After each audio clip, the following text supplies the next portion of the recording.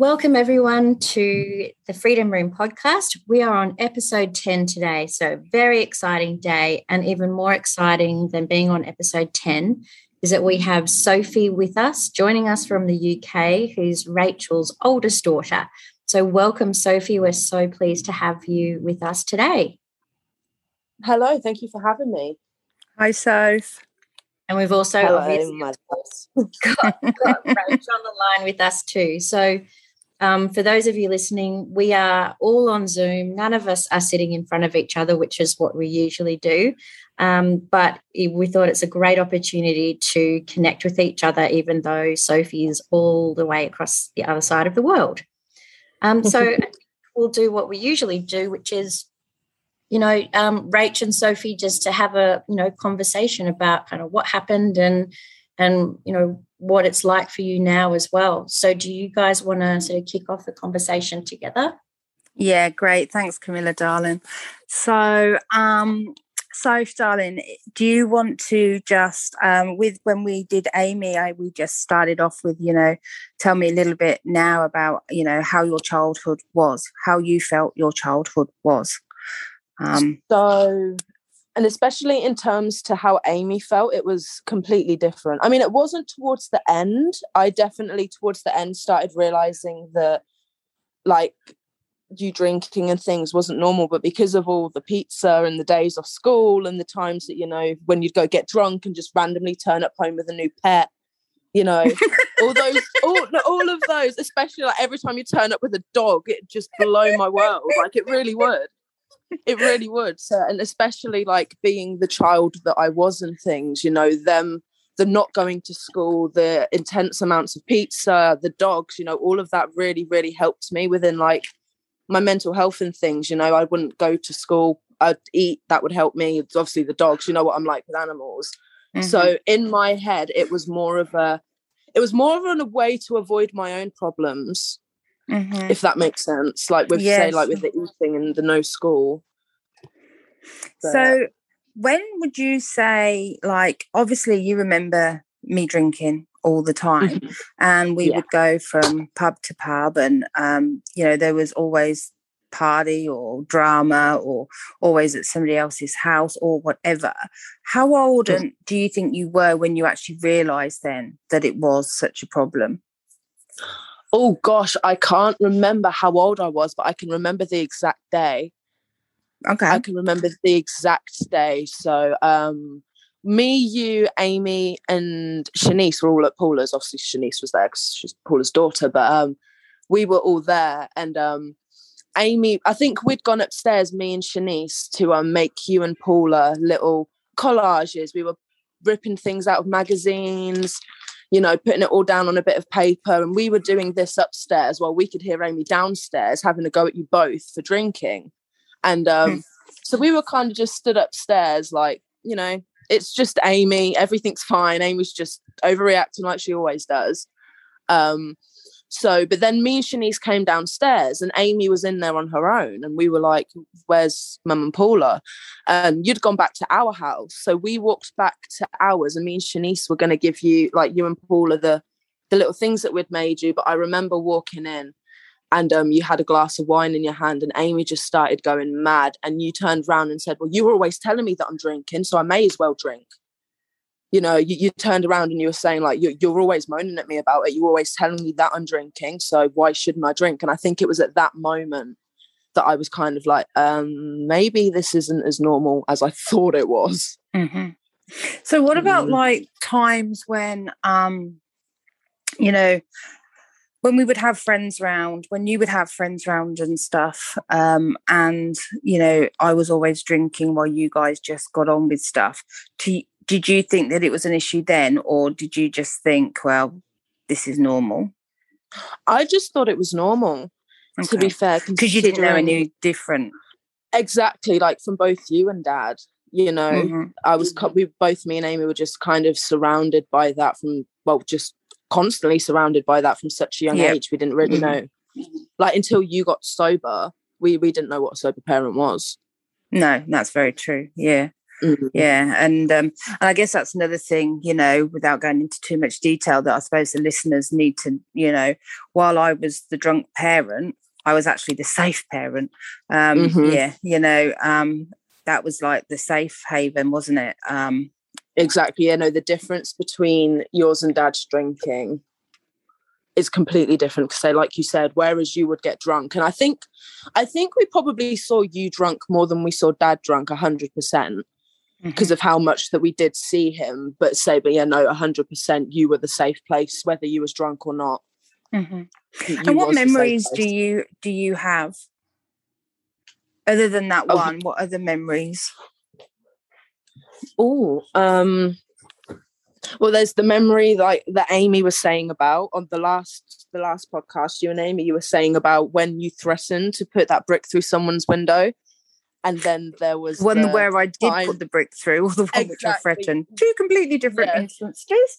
Exactly, yeah. Amy remembers the one where you threatened the guy. I remember actually standing at the front door and hearing you put the brick through the first guy's house.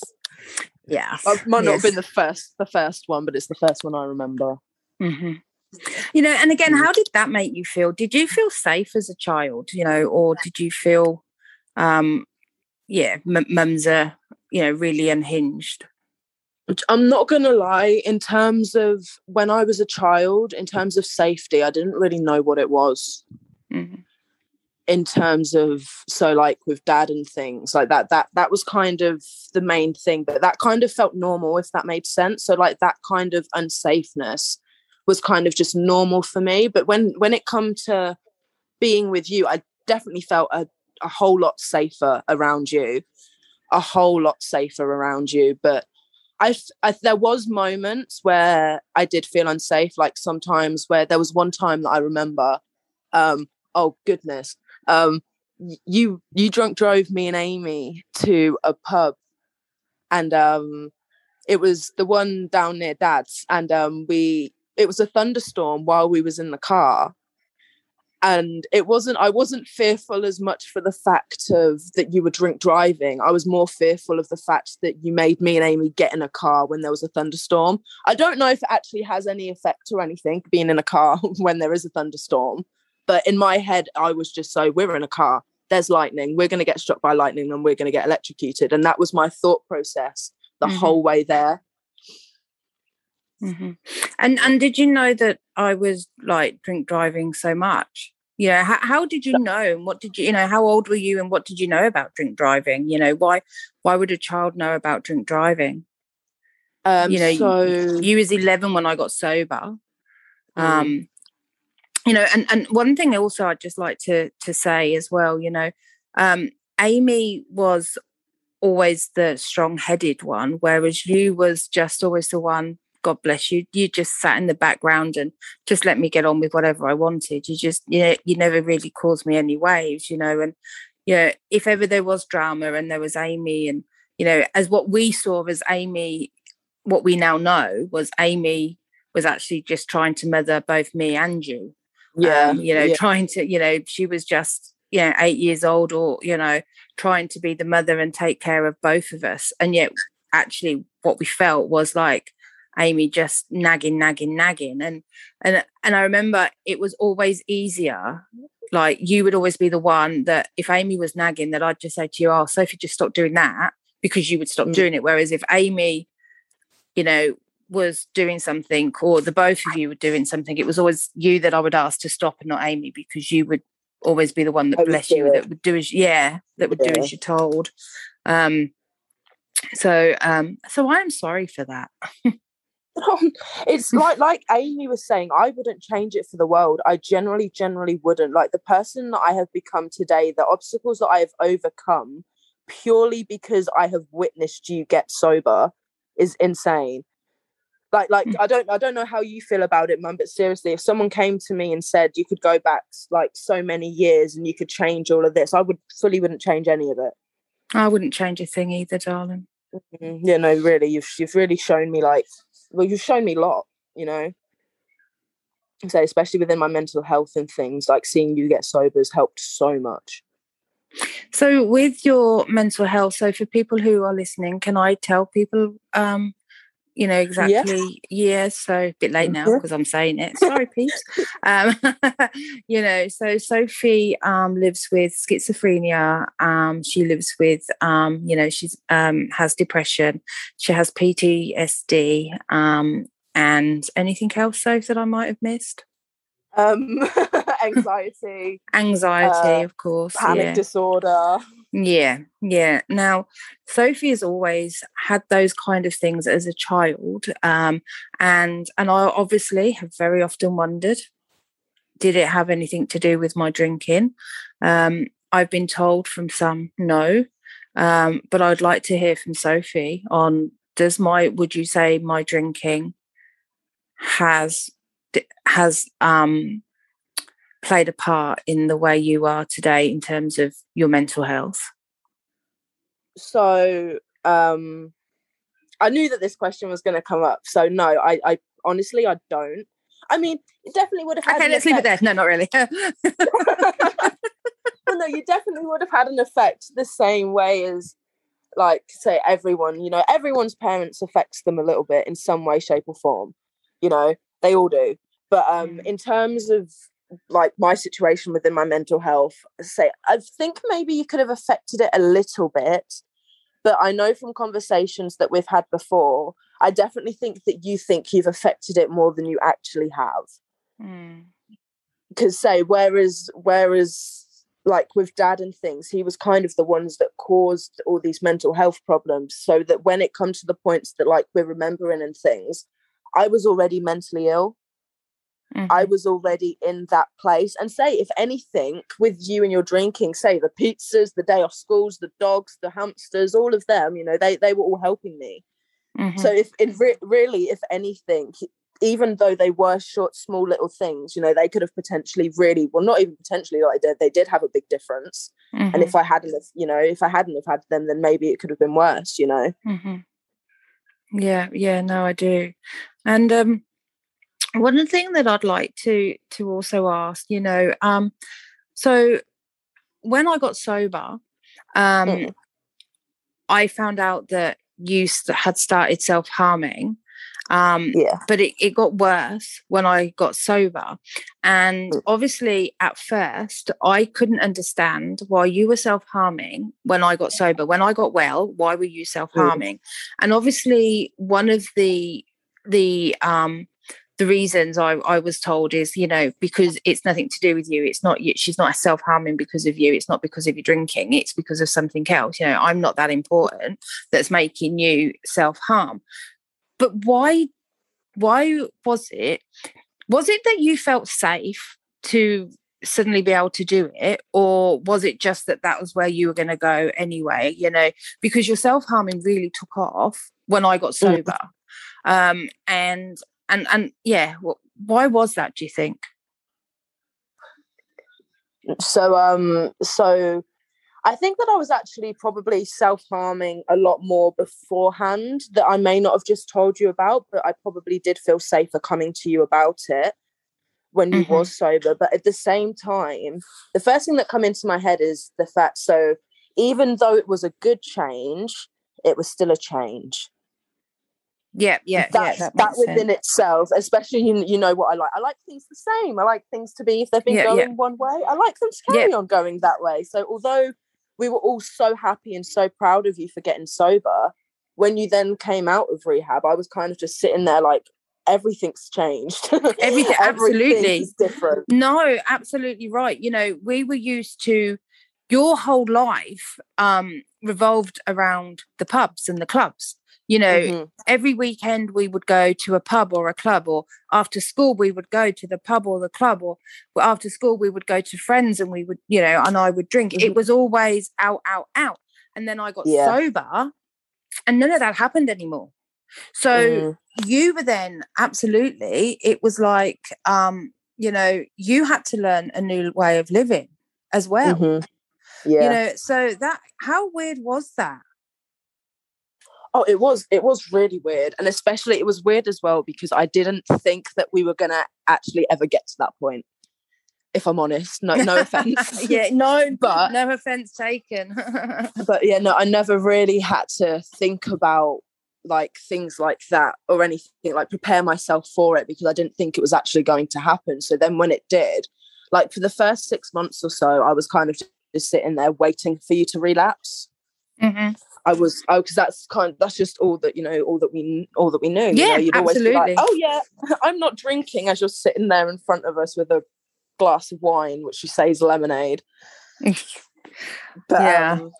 Or the vodka and Coke, and then Amy would always say, "Can I have some?" And it would be like, "No," and then she'd know. Remember? So there was one day that we were going to bed, and I asked what was in your drink because I thought it was alcohol, and you said no, it was just lemonade. And you kept saying to me, you were like, try it. It had wine in it, but you kept telling me to try it, and I kept saying no.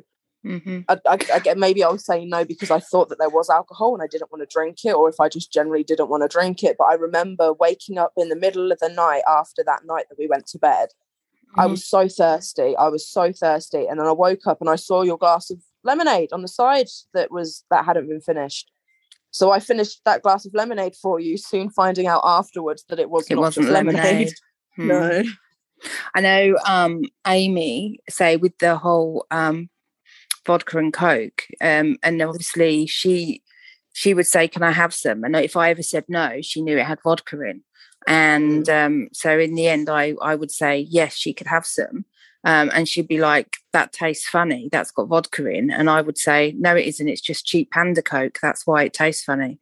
So I would again, to try and keep the peace, I'd just let her drink my vodka and Coke and let her think that it was those days, mate, those days. But me and Amy were talking about, we were like the Three Musketeers, though, weren't we? Yeah, no, we were. It was us three against the world, no matter what. It was. Anyone looked at us funny, Mum. and yeah, did that make you feel safe, or did it again make you feel? Because Amy also said that it made her feel uneasy, because obviously knowing that I would just fight anybody. And that's not normal, is it? It's not normal that your parent will go around punching people. So within the things that I knew that you'd done, like the things that I saw you do, it actually made me feel safer, considering how Dad was with his stuff, how he was towards us. It was really nice to see somebody doing it to somebody else for us, if that makes sense. So for me, it was actually it made me feel not good, but it did make me feel better. It did make me feel safer, because I knew that obviously Dad was this big, scary person, but so was my mum, whereas Dad, like, I'd never threaten anyone. If anyone was like bullying me or being horrible to me, they never got the, "Oh, wait until you see my dad" threat. It was the "wait until my mum turns up on your doorstep" threat. It was always you, and to say, it definitely made me feel safer, because it was somebody doing it for us rather than to us. Mum, you've muted yourself.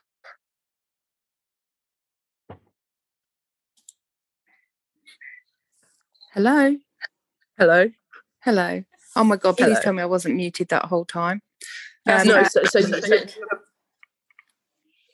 we're all good? Yes. Yeah. Oh.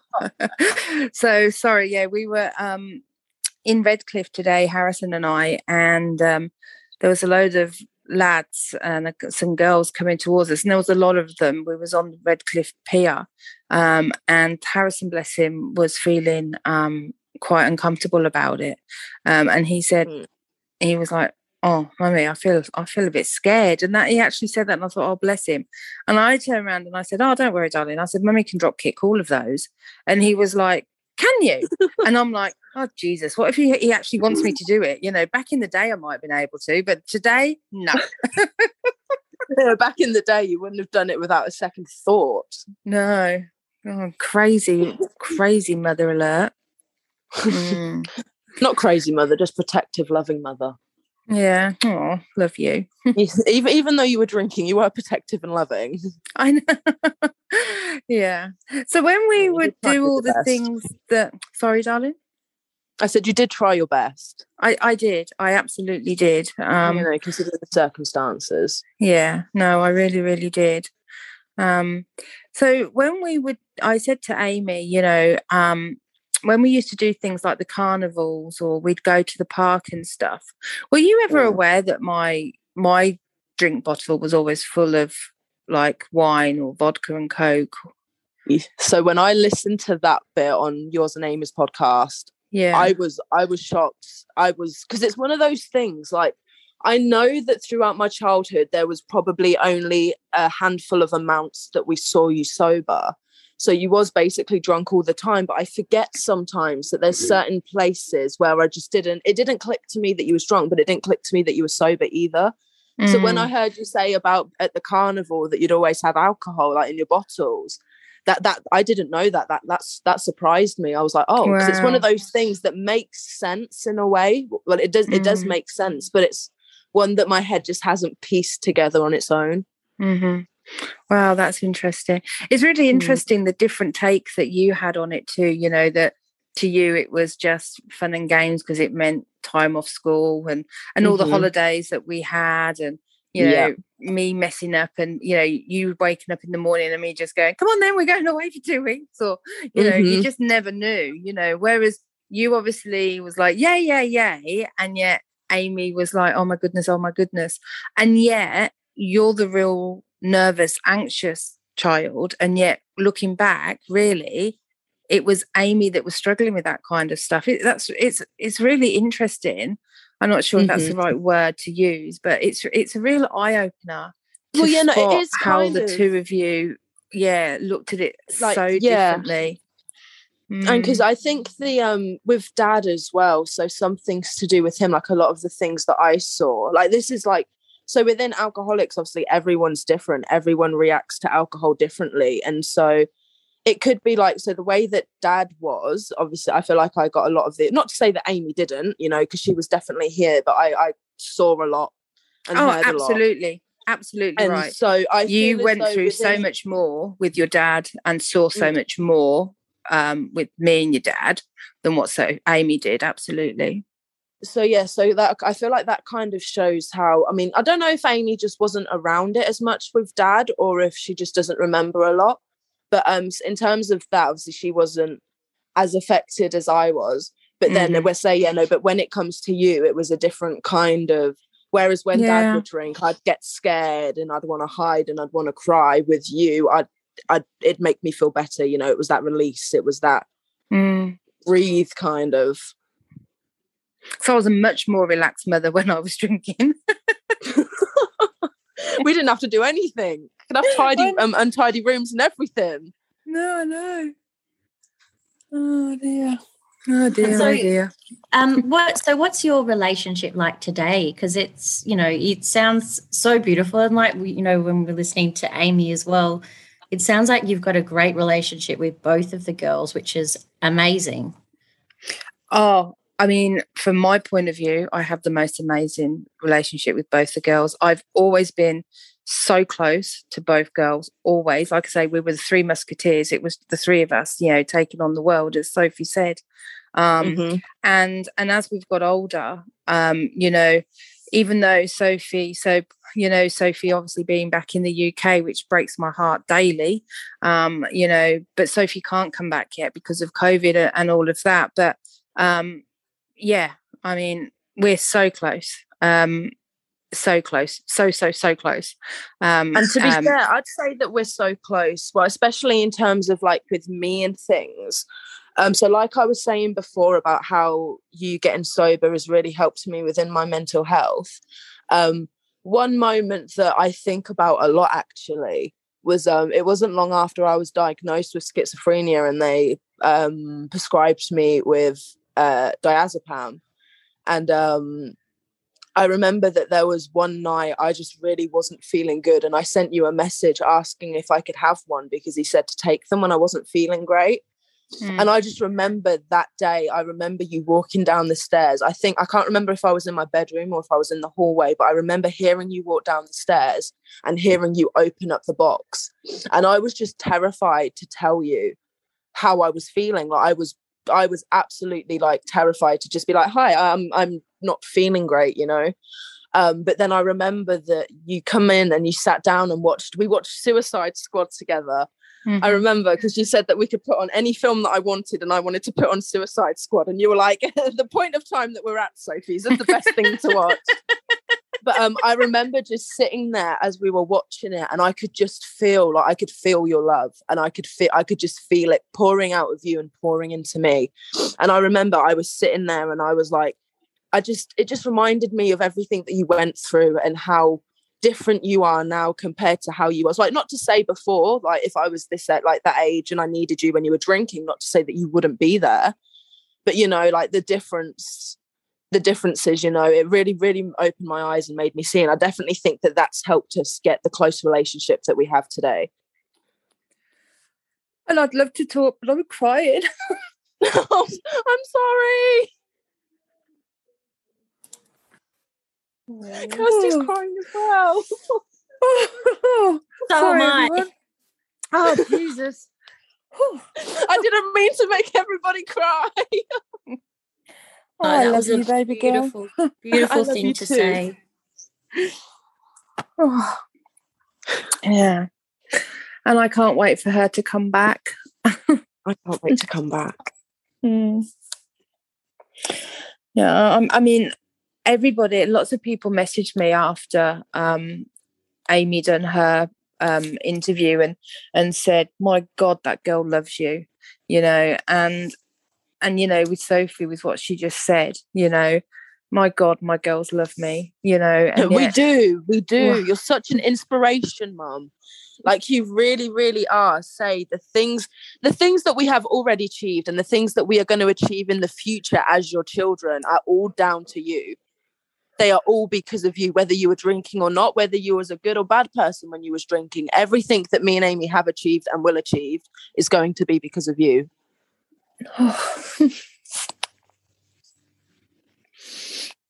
I'm starting now.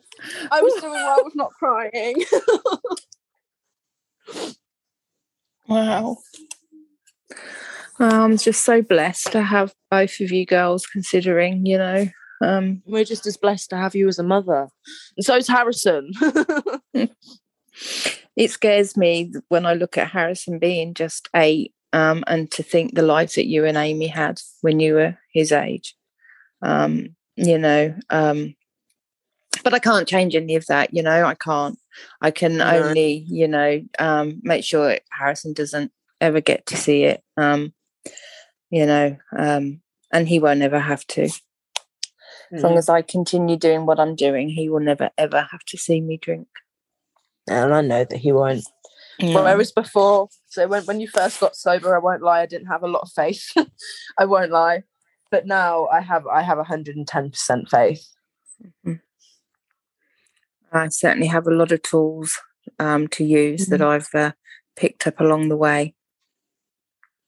I love you so much, Sophie. I love you so much too.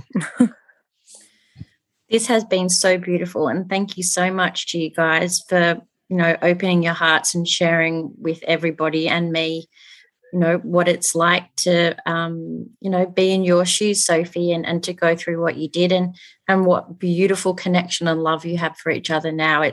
I bet you that this will give so much hope to so many people out there that are struggling, to know that this is what can be if you work at it and stay sober. You know, this is on offer, which is absolutely amazing. Mm-hmm. Oh yeah, no, 100%. Like and especially within, obviously, I don't know if this is true or not, but I can imagine that with a lot of alcoholics with children, especially if their children have turned their back on them, I could imagine that kind of feels like that kind of the last thing where they're like, oh well, they've given up on me. Why should I care?